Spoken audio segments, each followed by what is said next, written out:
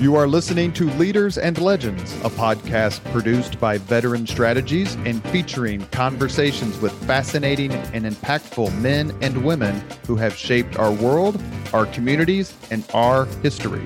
My name is Robert Vane, Principal of Veteran Strategies, and your host for our discussion. You are listening to Leaders and Legends, a podcast presented by Veteran Strategies, a local veteran public relations enterprise, and sponsored by Girl Scouts of Central Indiana, Garmon Construction, Leaders and Legends LLC, the Grand Hall and Conference Center at Historic Union Station, the McGinley's Golden Ace Inn, and McAllister Machinery, your friendly neighborhood Caterpillar dealer. You may find all your sales and rental equipment needs at McAllister.com. We are pleased to announce our podcast is a member of the All Indiana Podcast Network in partnership with Wish TV. You may find Leaders and Legends at allindianapodcastnetwork.com. Thinking of starting a podcast or need to host a public meeting? Let Leaders and Legends LLC be your partner as you look for new ways to communicate your message. Please contact Chris Spangle and me at leadersandlegends.net. Howey Politics and State Affairs Pro offer insider election coverage, polling, and analysis in Indiana. Our nonpartisan news and legislative tools create a winning combination pro subscribers can't live without. For all the resources you need this election season and beyond, visit pro.stateaffairs.com/IN. That's pro.stateaffairs.com/IN. Thank you for joining us on the Leaders and Legends podcast. Our guest today is former Indiana Speaker of the House, Brian Bosma. We're going to talk to him about his distinguished career, his amazing philanthropy work, and we are joined by Wish TV State House and political reporter emeritus, Jim Shella. Thank you, Brian. Thank you, Jim. Thanks, Robert. Emeritus?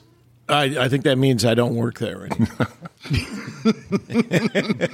But it's remembered fondly. Yes, I am too. I'm getting the pension checks. Excellent. There's nothing bad about that. Let me tell you. Not only were you Speaker of the House, you were the longest serving Speaker of the House in Indiana, correct? Yeah, 12 years. And when people would point that out in an introduction or something, I'd always say, well, that's because for everybody else, after 6 years, they either hung them or ran them out of town. So, yeah, 12 years. Well, it's a tough job. It is a tough job, yeah. And at the same time, the common phrase at the State House is that as long as the General Assembly is in session, the Speaker of the House is the most powerful person in Indiana. Would you agree with that? Well, I guess I'd quibble with that statement a little, but because the Speaker cannot always make something happen, the Speaker can always stop something from happening. So to a degree, I would say that's at least in part the case. The Speaker can stop something from happening, but not like he used to be able to. That's right. When I first came to Indiana, J. Robert Staley was the Speaker, and it was up to him whether bills got called down, whether they got assigned to committee. I mean, he was famous for taking bills he didn't like and throwing them in his safe, and they'd never come out. Yeah, absolutely right. Yeah, the pocket veto, they called it for J. Bob's. Well, and all prior speakers. Yes, but I think it was because of the way he exercised power that things were changed in large part. That and the 50-50. When we had a 50-50 House starting in 1988, massive rule changes were made. Do you wish you had the power that previous speakers had? You know, I don't think it's no. I honestly don't, because I don't think it should be one person's decision on a lot of these issues. Of course, leaders have to lead. The Speaker has to lead. The President Pro Tem of the Senate has to lead. But they can't be dictators, and they shouldn't be dictators. So I think the changes that have happened, publication of a calendar, notice on amendments. There used to be, amendment by ambush. And I think these are all positive for democracy here in the state. Well, and as long as you're talking about transparency, something that came about during your service as Speaker was internet coverage of the General Assembly, live cameras on the floor of the House. And while, guys like me working with TV photographers were always in the balcony, we didn't, we would create a 2-minute story at the end of the day. Right. Suddenly everything was live, and I think that posed a problem for you. You felt like you needed to change some of the behavior there as a result. Yeah, correct? actually, I wasn't just there for it. I orchestrated it, both in 2005, my first speakership, to have live coverage of the floor, and then when I came back in 2010, returning speaker, putting it in every committee room so the public could, if they desired to observe the process. And yes, some things had to change. There was a lot of rubber band shooting, paper clipping on people's clothespins on the back of their pants. It just, there were a lot of kids there, it seemed like. But it had some consequences also. A little bit of internet shopping. Probably. So I was told by Bob Garton, who was, when I became speaker, and said I was going to do this, open up our proceedings. He said, don't do it. There'll be unforeseen consequences. You can't even think about what they are. You don't want people to be watching this. They have to come here to do it. And I did it anyway. And there was an unforeseen consequence. After the 2005 session, I became the defendant in an ACLU suit over the 196-year practice of opening sessions with prayer. And somebody sat and watched those videos and counted the number of times that the word Jesus, the name Jesus Christ, was used, and filed a lawsuit over it. So, fortunately, we were able to survive that. We still open with prayer here. Well, essentially, the lawsuit was successful. What happened was you had to hold the prayer before you gavelled in, correct? Yeah, give a lawyer a long list of things, Judge Hamilton, that he says you can't do, and the lawyer will figure out how to get it done without doing those things. So we took the opening prayer off of the official agenda in the rule book. We gavelled in right after that, so nothing really changed other than when the gavel hit, and Judge Hamilton is not contacting me since. I got to tell you a quick story. At about that time, I was at a dinner party. I, as you know, hosted Indiana Week in Review, and right. we used to, at charity auctions, give people the opportunity to host the Week in Review panel at a dinner party, and that was happening. Hold it. People would bid on having the panel and catering and catering to them. Boy, what a racket! and it was the ACLU who brought the lawsuit. And who was the head of the ACLU at that point? I can't think of his name. Was it Fran Quigley? Yes, it was Fran Quigley, and he was at this dinner party. And we had about 30 people around the table. And as we were all about to sit down and eat, I got everybody's attention and said, I think that before we begin, we should say grace, and I think Fran should lead. Such a jackass. Hey, I've got to tell you one other. I got to tell you, Fran absolutely clutched. He could not make a sound, and someone else at the dinner agreed to step up and finished their very brief remarks by saying, "In the name of your favorite deity, amen." Hey, I'll tell you one other thing. You asked me, Jim, I can't even tell you what year it was. Maybe it was after my second speakership. You said something about, I said something about our achievements, this and this and this, and the legacy of opening the chambers up. And you took the microphone from your mouth, kind of turned sideways so I could still hear it. Said, "A little early to be talking legacy, isn't it?" That sounds just like me.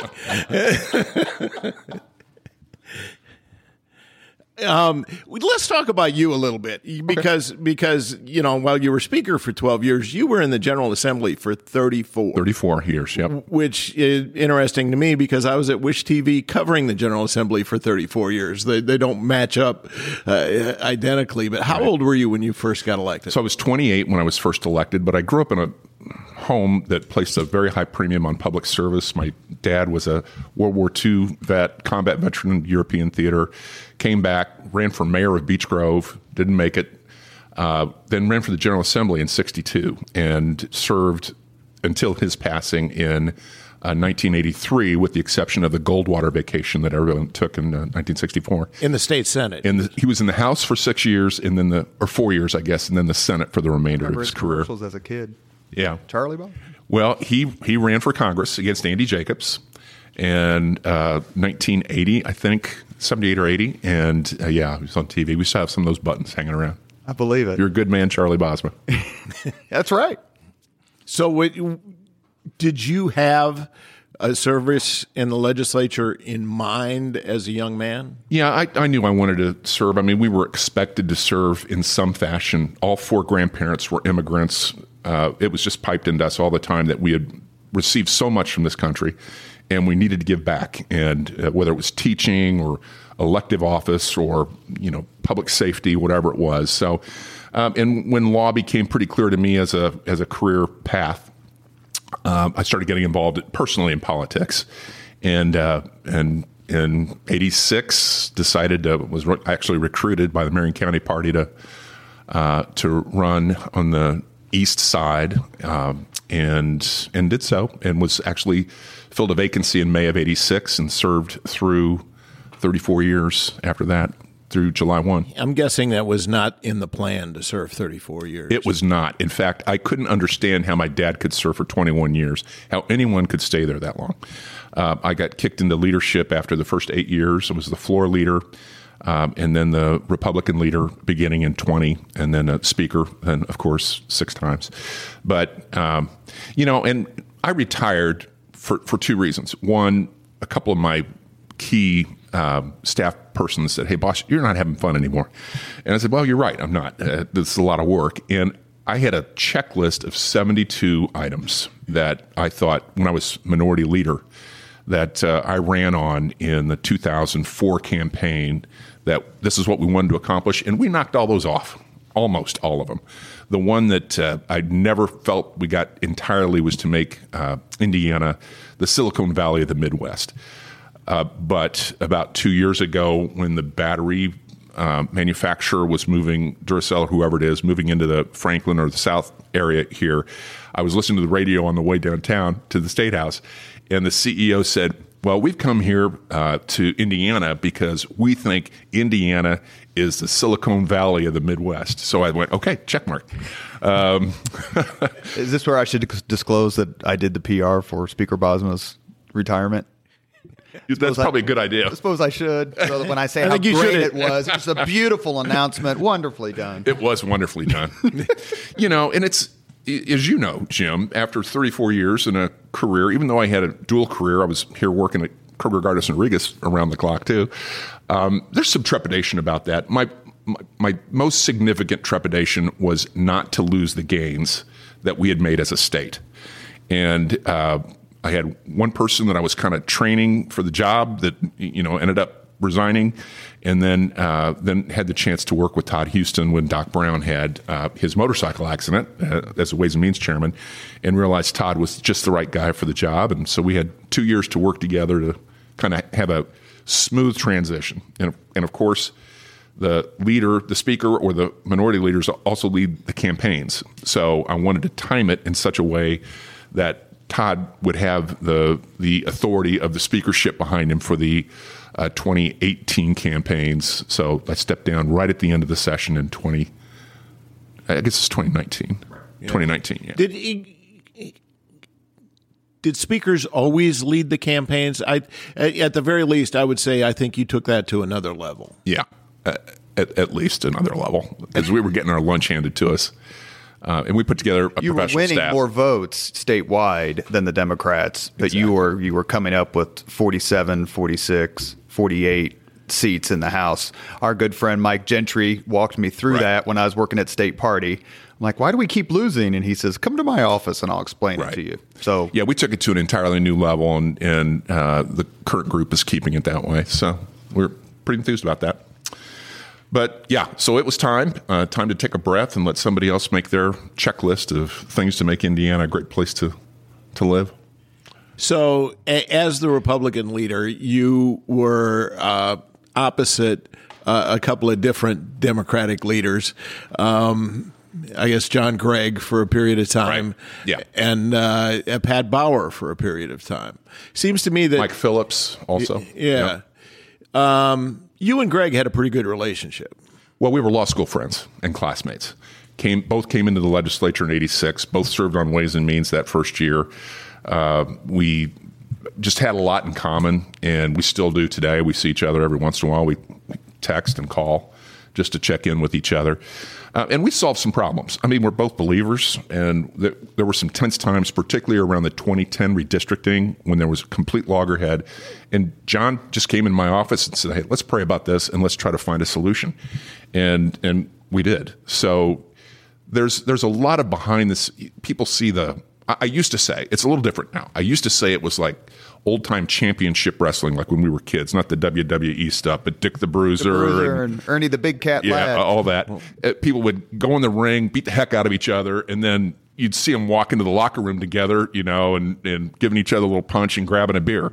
And that's kind of what it was like.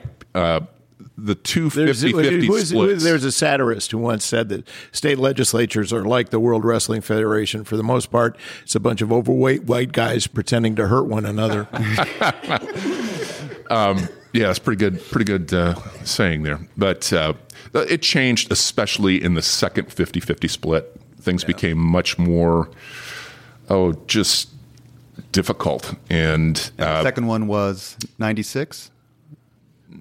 94 was the Republican tide. Was it 96 or 98 that it? I think it was 96. Yeah. I'm going to have to look to be sure. What made that different? Well, people tended not to. So when I socialized after session, I would go out with, there was a group of Democrats that I would go out with, Mark Carmichael, John Gregg, Mike Dvorak. We all came in at the same time. We were all pretty good friends. We'd go out and have dinner together. That second one, everyone kind of stayed on their own side. Republicans hung with Republicans, Democrats hung with Democrats. There was just more animosity at the top levels. The campaigns had gotten nastier, and that just kind of changed. Now, it didn't change for some of us that had been around for a while and had maintained friendships. But for the new folks that came in, I always encouraged them to take time, meet people on the other side of the aisle. Don't just stick with your Republican or Democrat friends. Make friends here. Make friends on committees. You will work so much better if you have relationships. That's what Louis Mahern came on the podcast and was told, find someone on the other side of the aisle you can work with, and he chose John Mutz, and they're great friends to this day. Well, also the Indianapolis Press Club, I think, fostered a lot of camaraderie. That's true. And when it went away, there wasn't a gathering place. I think that hurt a lot of what went on in the General Assembly. I think that's fair, Jim. The Press Club was just a hangout. You could go over there and have lunch or dinner, have a cocktail or beer, and then when it left entirely, it moved, and it was harder to get to, but when it left entirely, there just wasn't that easy place to go. Yeah, so you got along with John Gregg, but Pat Bauer was kind of a different circumstance. My mother told me, if you don't have something nice to say about someone... Amazing how many times I sat next to Bauer at Mass at St. John's and then went on the radio and trashed him. I was like, well... But you don't need to spell things out. The biggest, most memorable dispute in the General Assembly, I've got to believe for most people in the last generation, was the battle over right to work legislation. Yep. You were the House Speaker. Yep. Pat Bauer was the minority leader, and he led a walkout of Democrats. They packed up and went to Illinois. Longest walkout by any legislative body in our nation's history, still today, 35 days. And ironically, I got sent today, when I printed it off, welcome to Indiana, a right-to-work state. And it was just in the Wall Street Journal yesterday that a Ball State professor and somebody from the Mackinac Institute in Michigan, using statistics that they have, fixed up for all other variables, they say there's 27% more manufacturing and industrial employment in Indiana today than there would be if we did not have right to work. So when you think about that with Pat Bauer, just to pin to what Jim was saying, I mean, Pat Bauer is no shrinking violet. Right. I mean, so he's a very smart, very tough politico. So when you have to be very tough in relation to another very tough Politico? Are you kind of like, well, this is the game. Like, this is what you would do to me if the roles are reversed, so I don't feel bad about it. No, I'm stubborn. You could ask my wife, you could ask my parents when they were around. I'm Dutch. There's that kid, the Dutch boy who put his finger in the dike. That isn't just Dutch. That's from a place called Friesland, which is where my family is from. Mm-hmm. And they are stubborn people. And there's no way that in a war of wills, I was going to lose. And my team knew this. Now, it also helped when I figured out that their only escape plan was to get Bosma to blow, right? They wanted me to blow up, do something crazy. Once I figured that out, then I was going to win the bet that I won at Christmas when I figured out my kids and wife had been placing bets on when Dad was going to blow on putting lights up, right? These lights don't work, throw them in the trash. Once I figured out that there was an actual bet on this, I was the calmest light guy in the world. Is that when you bought the Keep Calm and Carry On mug? That actually, yep, Keep Calm and Carry On mug, iPhone, iPad. I had a giant poster of it in the office. So, Jim, were you waiting for Speaker Bosma to blow? Well, I was there every day waiting for whatever took place. I can tell you, I've seen some explosions in the General Assembly. I don't think Speaker Bosma was the source of any of the more memorable. So not necessarily, no. So part of it go ahead. Well, I was going to say this. Charlie Brown was interviewed, maybe by you, Jim, out in Illinois.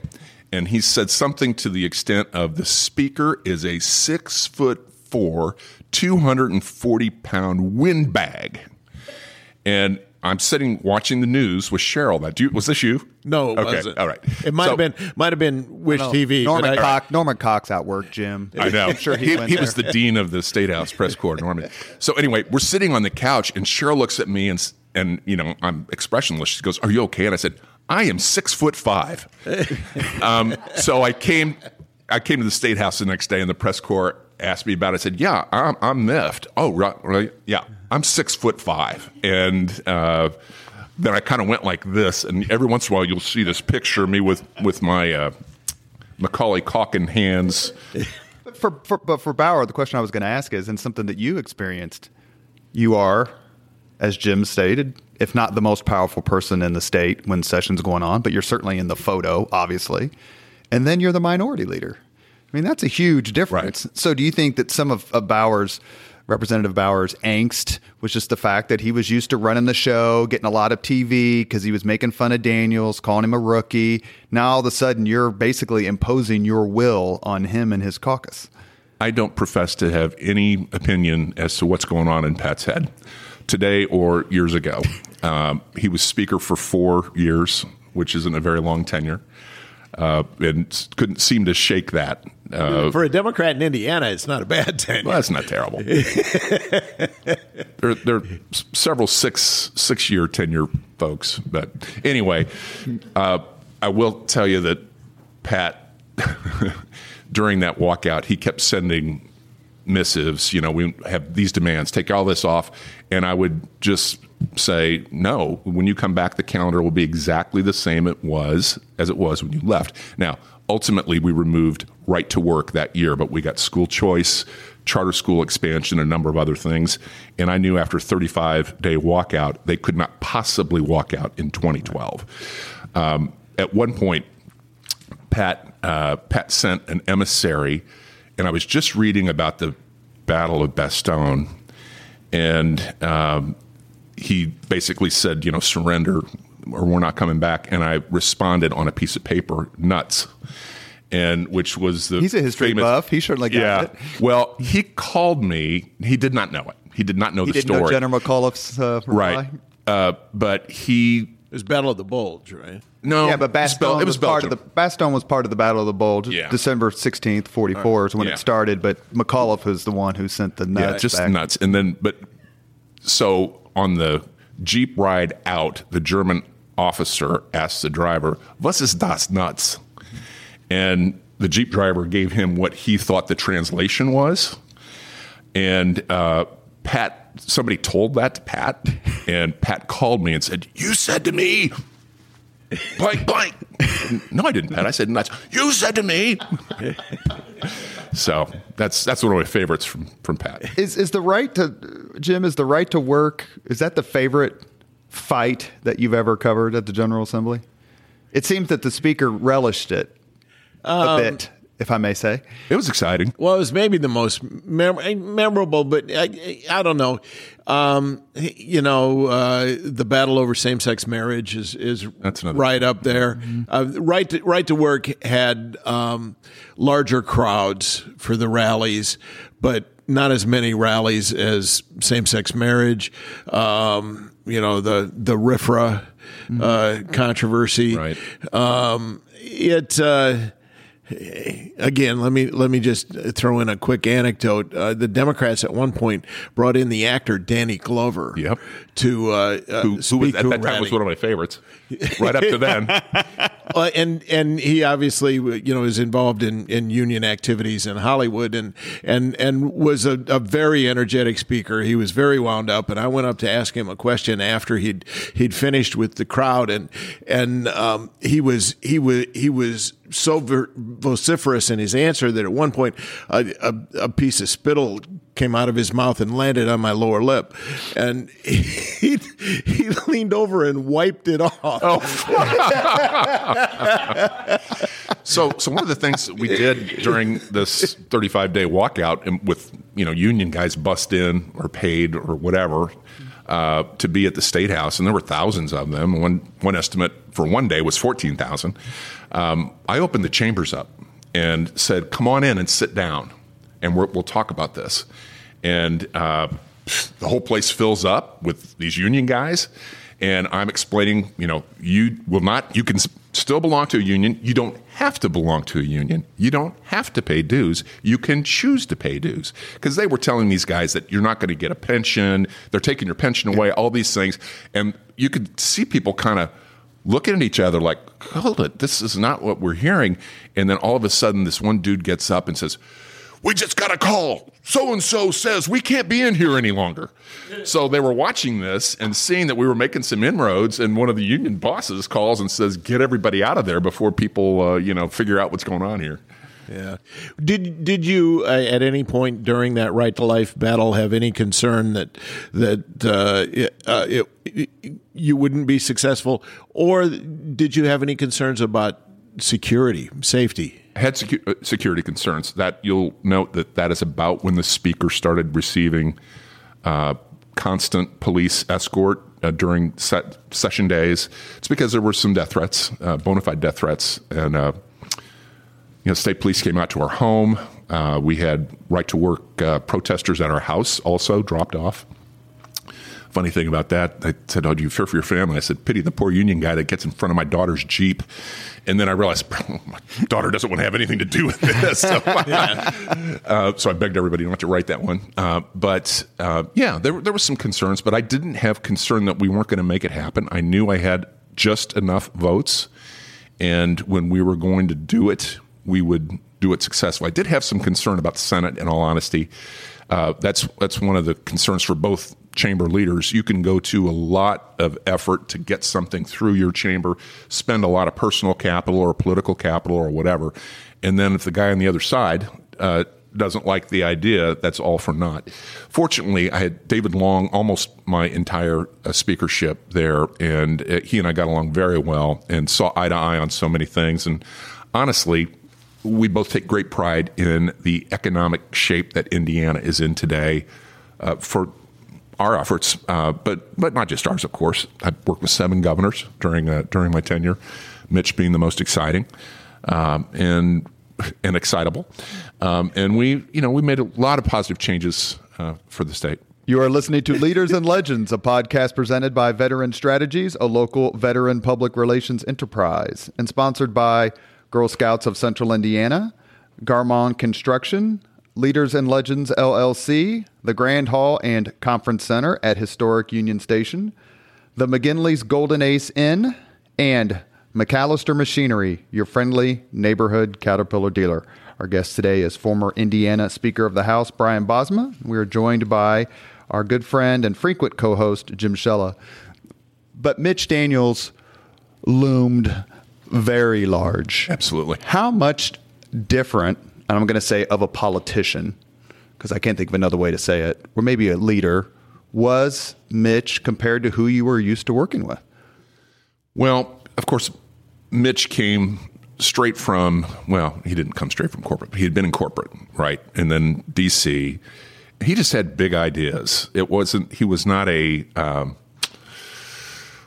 going to let things administer. We're just going to administer this well. He wanted revolution, and we needed it. Our state needed it. We were lagging the rest of the nation in so many ways. And you had very willing and capable partners with myself, and then Bob Garton, and then ultimately David Long after that next election. So yeah, we made a lot of changes together, and he was a visionary. I got a couple of funny Mitch stories. He and Luke Kenley were getting into a big argument about what should happen with a surplus, and Luke wanted to put it one place, Mitch wanted to put it another, and there were leaders, half a dozen, 8 leaders, legislative leaders in there. Mitch gets up and starts stomping out, and I stop him at the door of his office and said, "Don't do this. Don't do this. Let's just get this settled right here. It'll be fine."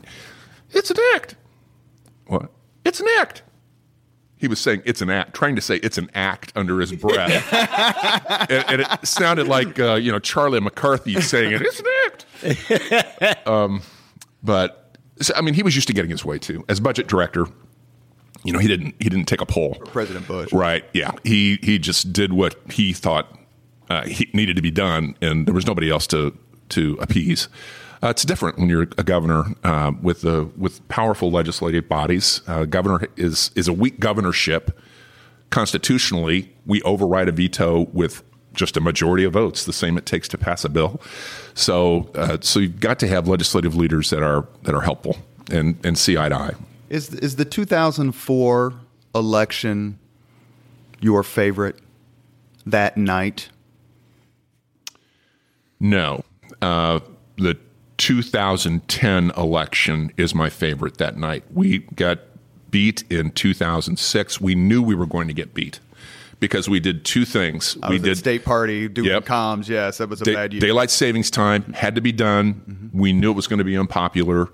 I had a poll that showed we weren't come back in the majority with it. Mm-hmm. Second one was the toll road deal, the lease of the toll road, which was the first of the least of 5 major investments that we made now in the crossroads of America, with my last one being the largest, which we're still building on today.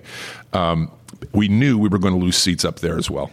And so we knew. But we sat around a table like this, and I had all the toll road legislators in my office. Some of them are crying.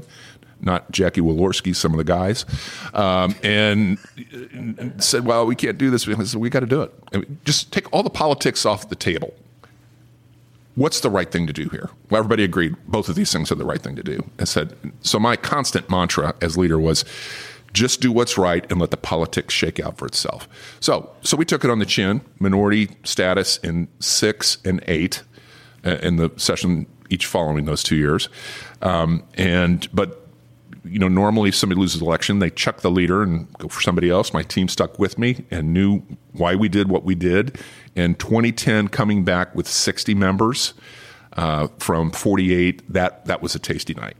And the only reason I mentioned 4, obviously, is because in 10 you already had the governorship. In other words, the Republicans controlled the governorship. In 2004, it flipped for the first time in 16 years. What did you think of that? How much different is? You had served under Orr, obviously, right?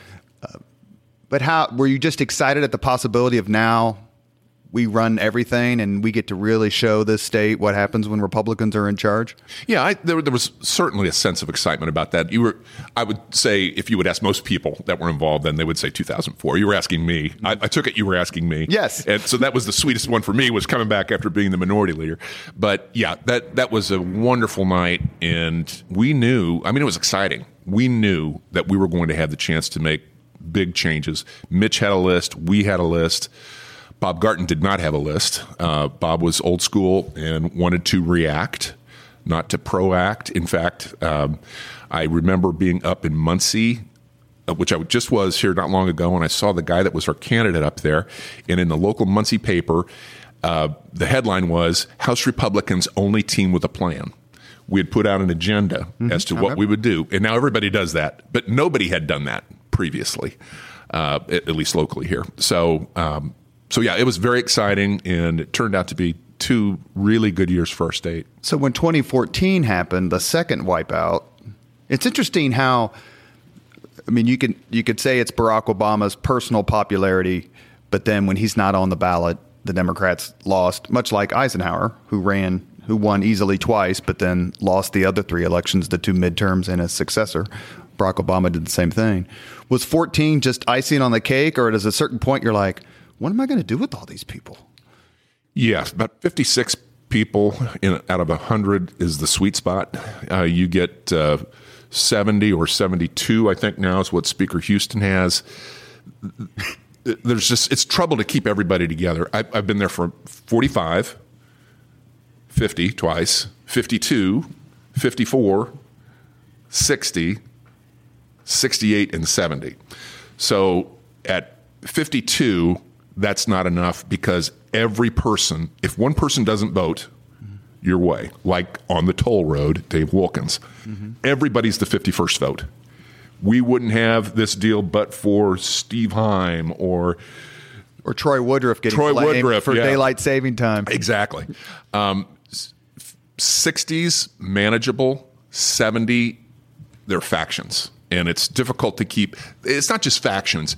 Everybody has their own little pet thing. And if you've got a great agenda and you got 56 people, then you got to keep people focused on the agenda. So a supermajority is a problem for a speaker. I was just going to ask you, which would you rather cover, Jim? And I don't mean to interrupt, but did you enjoy it when it's 52-48 or? Yes, and the point I'm about to make is that I don't think a supermajority is good for democracy. From this simple point of view, when you're covering it and trying to tell the public what's going on, all of the debate takes place in caucus.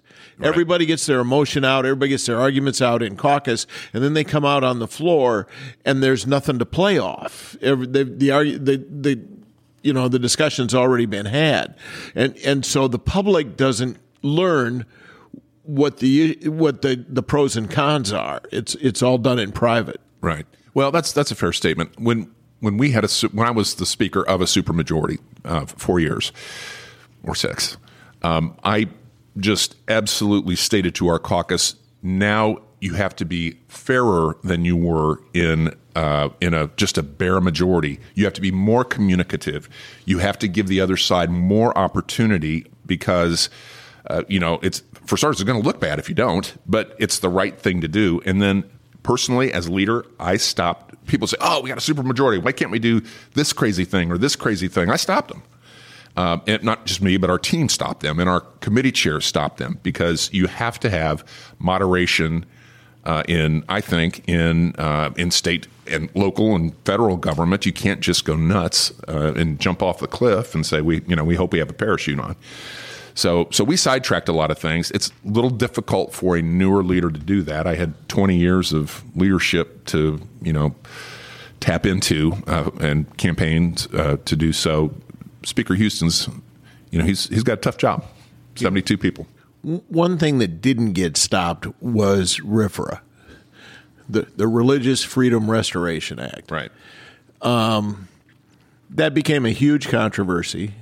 Mike Pence was governor. He pushed for this legislation. He signed it into law in a private ceremony with a photograph that became internet sensation. Right. With why you got to take me back to Vietnam, Sheldon? Well, walk me through that a little bit, because first of all, I think you were one of the people trying to convince him to pass cleanup legislation. Yes. In fact, we passed cleanup. We didn't try to. Oh, I know. Passed cleanup I know, legislation but I wrote. It was not an easy sell. No, it was not. Well, how did this get through in the first place? So, okay, I don't want to revisit all this, because this is not necessarily my favorite memory of my 34 years, although it was very exciting to be on network news every morning. So RFRA didn't do what people said it did. And in fact, it was generated by 18 law professors, including from Notre Dame and IU and McKinney, that were on the liberal end of spectrum and were pro same-sex marriage, that said, we need to change this statute so that we know what the case law is for this, because Indiana case law is unclear. So he passed the statute, and I don't remember all the legal nuances, but they had it all reasoned out. So it was really under my radar screen. I did not see it as a huge deal.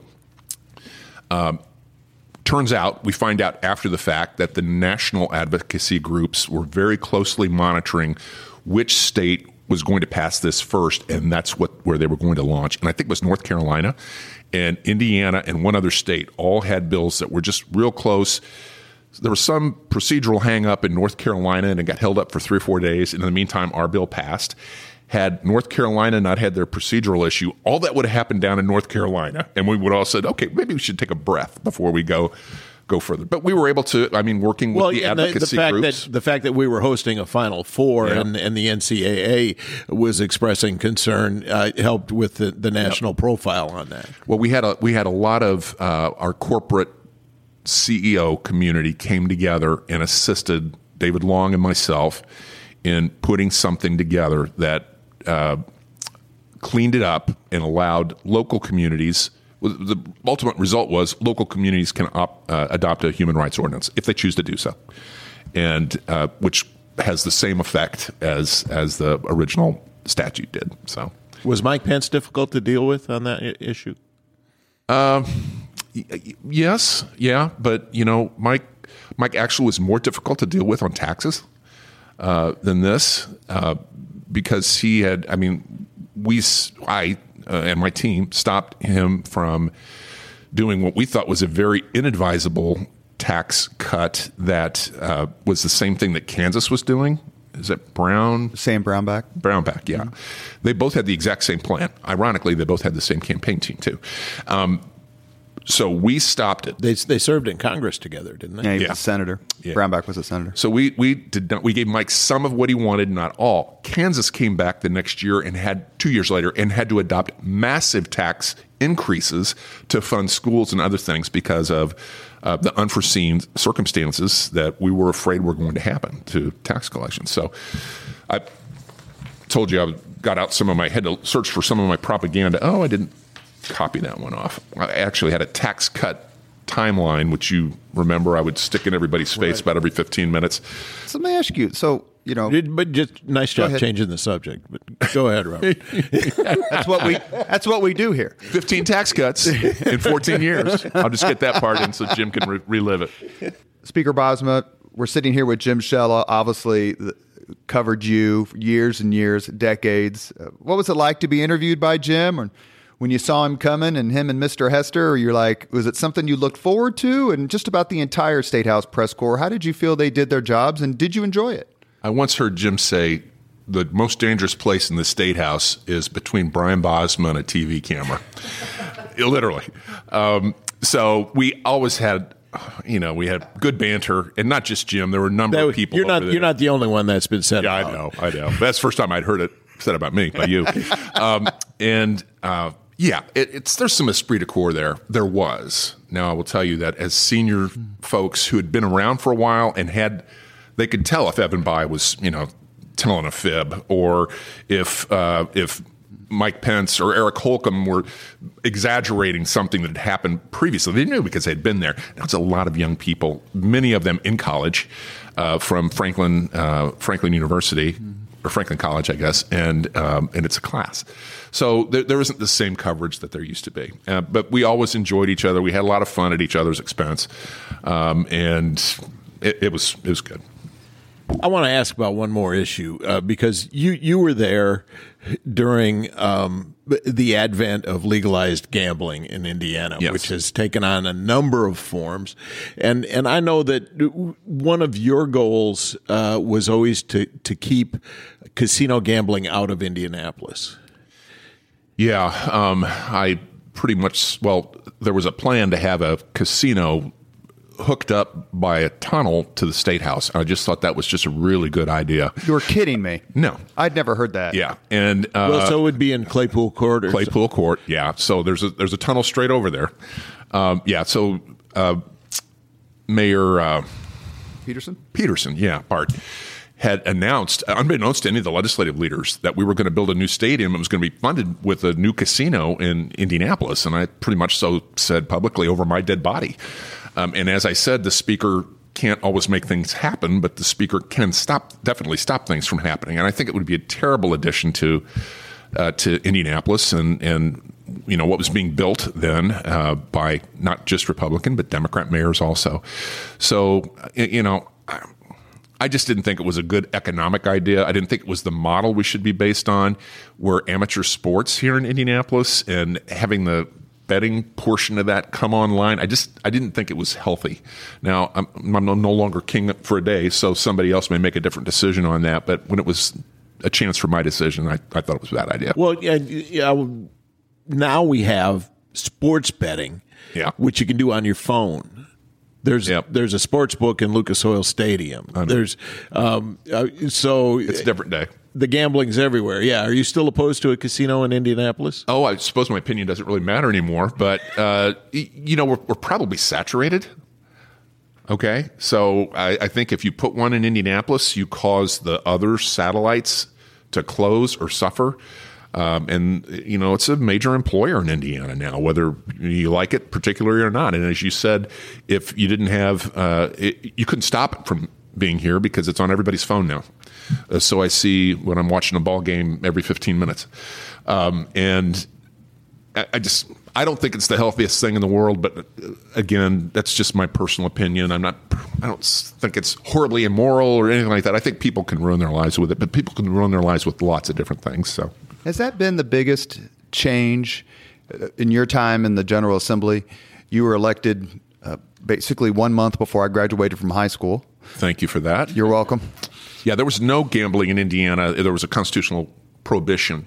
So it was 88 that I think the constitutional amendment passed, and it's been just for the lottery, we were told, and then the next thing and the next thing and the next thing. And as I was giving my parting words to the new leaders, I said, just remember, no matter what they tell you in the gaming industry, this is the last thing we're going to come here for.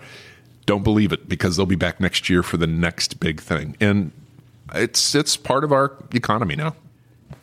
President George H.W. Bush famously stood up in the White House when he was president and was talking about some issue that was before Congress, and he said, you guys will probably remember this, he declared himself one lonely guy. They got all these people and lobbyists and all these people fighting for it, and I'm just one lonely guy who's against it. Is that how you felt sometimes? That, you're like, hey, I'm the speaker, and you're going to respect my opinion and my priority on these things. And if you don't, you're not going to enjoy life very much. Well, I didn't take that type of approach. I tried to be more subtle than this to try to get people to see a different side, perhaps, of it. And you were saying caucus. We spent a lot of time in caucus, and a lot of that was me talking and others about different issues, and we tried to hash them out. And there are, reasonable minds can differ on the vast majority of these issues that the State House is dealing with. The Speaker has an outsized megaphone and has some procedural opportunities to see to it that some things don't happen. I was never a fan, and I'll probably get pushback on this from somebody listening to your podcast. I was never a fan. I've never been a fan of constitutional carry, and I carry. I've got a permit. I got a lifetime permit. And I think for law enforcement, they sincerely believe, right or wrong, that it takes a tool away from them if they cannot immediately determine if someone is legally bearing arms. So I sidetracked that, even though a majority of our caucus supported it, and because of NRA support ultimately for the issue, everybody would have voted for it, on the Republican side, which is what happened now. But I pocketed that because I didn't think it was good for the state. And there's some other issues like that as well. But I didn't flaunt it. I didn't tell people, if you do this, you're in trouble. They may have made that assumption.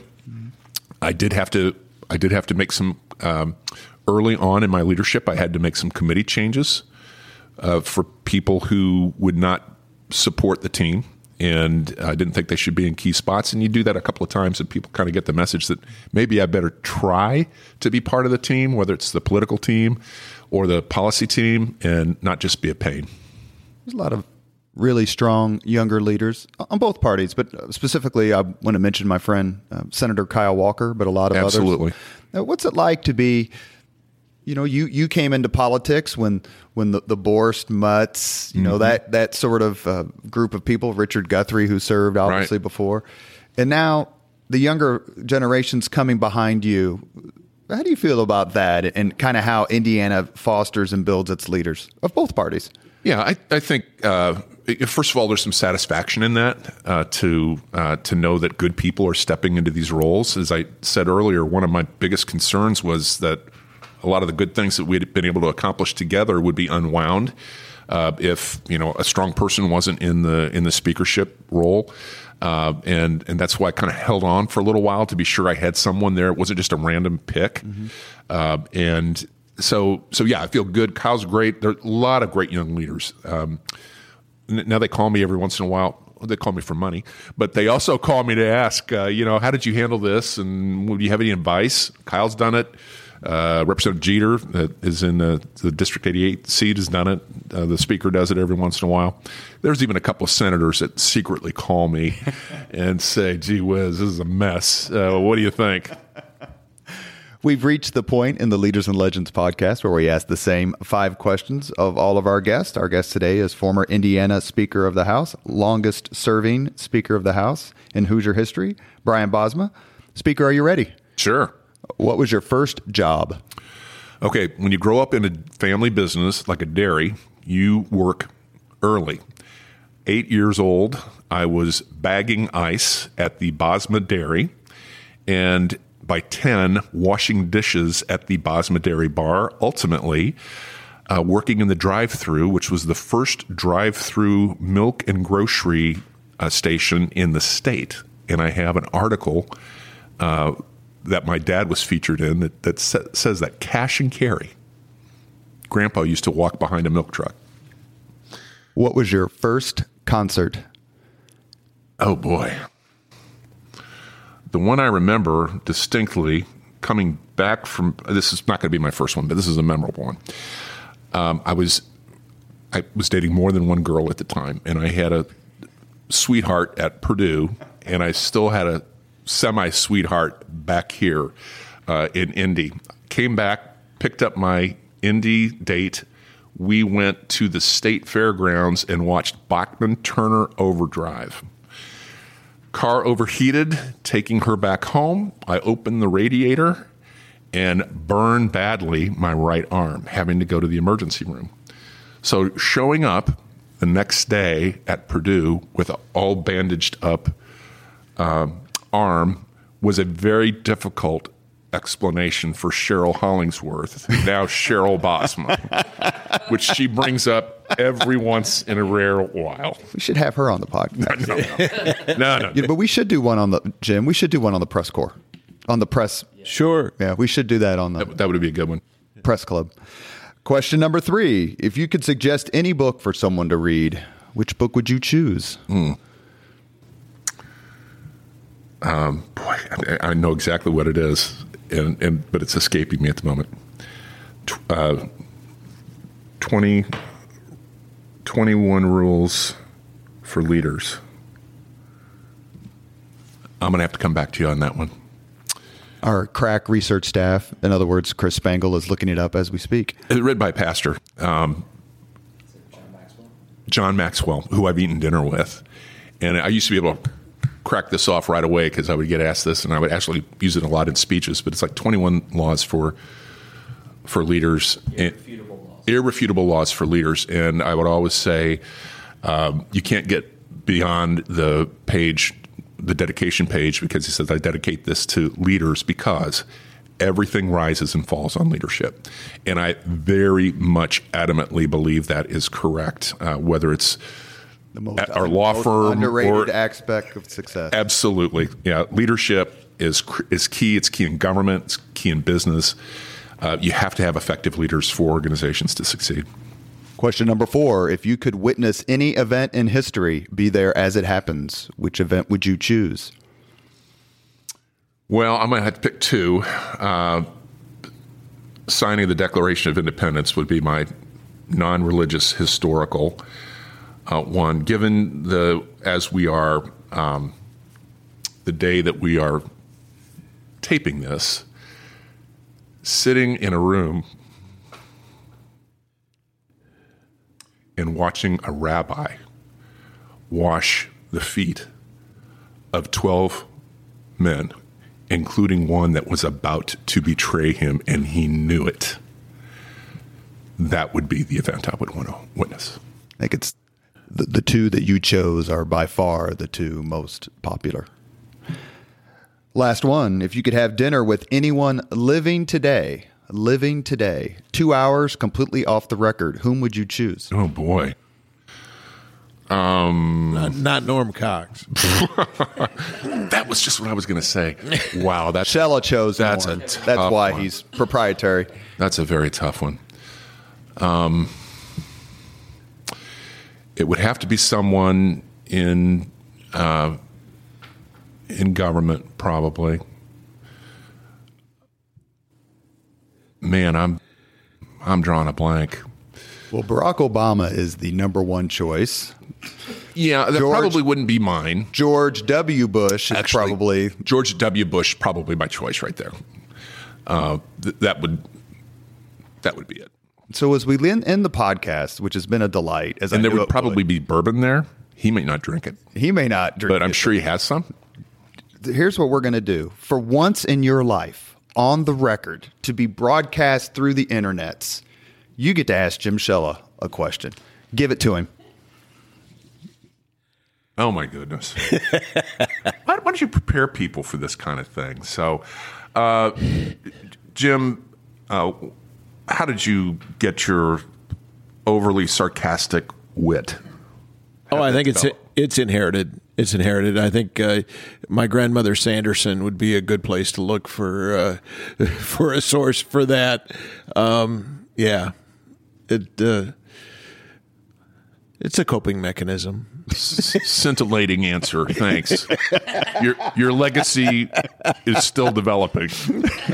Listen, I've learned from getting long and helpful answers from politicians that maybe that's not what you should be doing. So, So I just want to add one more item. So you were asking about Jim asking a question, this kind of thing. Most of those happen in what we call a scrum.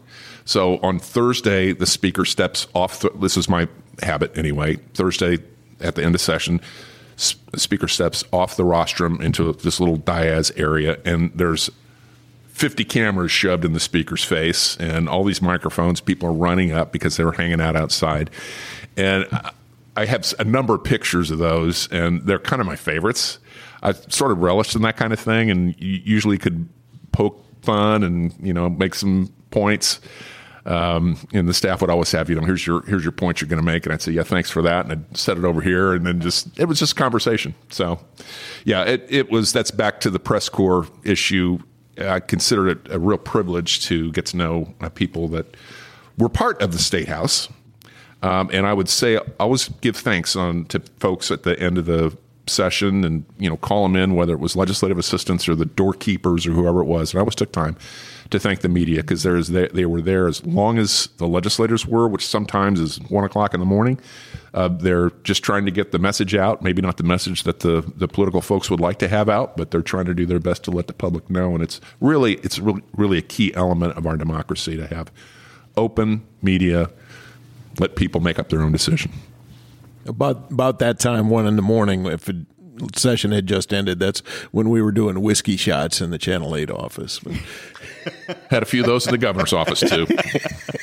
You have been listening to Leaders and Legends, a podcast presented by Veteran Strategies, a local veteran public relations enterprise, and sponsored by Girl Scouts of Central Indiana, Garmond Construction, Leaders and Legends LLC, the Grand Hall and Conference Center at Historic Union Station, the McGinley's Golden Ace Inn, and McAllister Machinery, your friendly neighborhood Caterpillar dealer.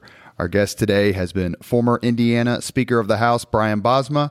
Our co-host has been Jim Shella, as always. Thank you both very much. Thank you, Speaker, for coming on. Thanks, Robert. Really enjoyed it. Jim, great to see you. Thank you. Thank you very much for listening to Leaders and Legends, brought to you by Veteran Strategies Incorporated. If you want to contact us about this program or our menu of public relations services, please send us an email at robert@veteranstrategies.com. That's robert@veteranstrategies.com.